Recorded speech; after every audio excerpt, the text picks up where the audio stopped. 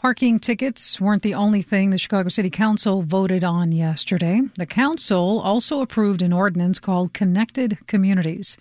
It creates incentives for development near L and bus stations on the south and west sides. The ordinance also aims to prevent city council members from holding up affordable housing developments near transit stations. WBEZ's Natalie Moore spoke with Araceli Gómez-Aldana about the changes. This ordinance comes from community work promoting equitable transit-oriented development. But what does all of that mean? Yeah, very wonky, right? Very. The idea really is that land near transit is special because people want to live near train stations or CTA stops that are frequent. So developers have gotten incentives in this city to build near transit stations, and then in turn they don't have to build as many parking spots, which costs a lot of money.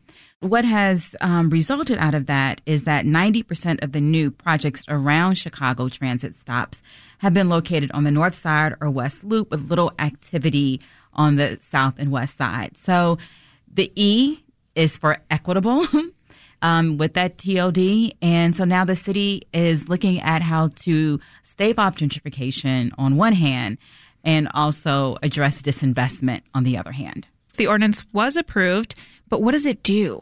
One of the big things that it does is that it prevents the tear down of 2 and 3 flat buildings in gentrifying TOD areas to convert them into single family luxurious housing without a zoning change. And that's important because 2 and 3 flat buildings have been such a staple in communities for working and middle class families.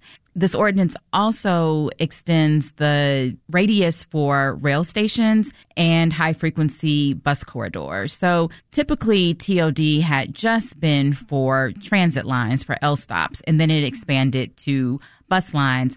But now it's even expanding further. So bus lines like 79th Street wouldn't have been considered before. There are also some implementations for pedestrian safety standards on new construction near rail stations, and also strengthening the incentives for on-site affordable housing in TOD projects. There's a max put on parking near transit, and it also allows affordable housing developers to request a council vote after 300 days in community hearing if they hadn't got back on the status of their project. And for years, advocates have been speaking out. They've fought for these measures. Why is this important now? It absolutely is important. And one of the groups that's really been behind this coalescing other community organizations is a group called Elevated Chicago. They have really elevated, no pun intended, ETOD here in this city and has coalesced with a number of community organizations as well as with the city. And TOD is important because it not only deals with transit and parking, but it's also an environmental issue. It's about pollution. It's about resiliency in communities. It's about social determinants of health and racial equity.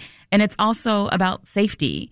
A lot of change that has to be done in Chicago. We're thinking about an equitable city for everyone around housing, around transit. These updates have to come from zoning. And that's not always the sexiest thing, but it is necessary. That's WBEZ's Natalie Moore speaking with Araceli Gómez-Aldana. You're listening to WBEZ.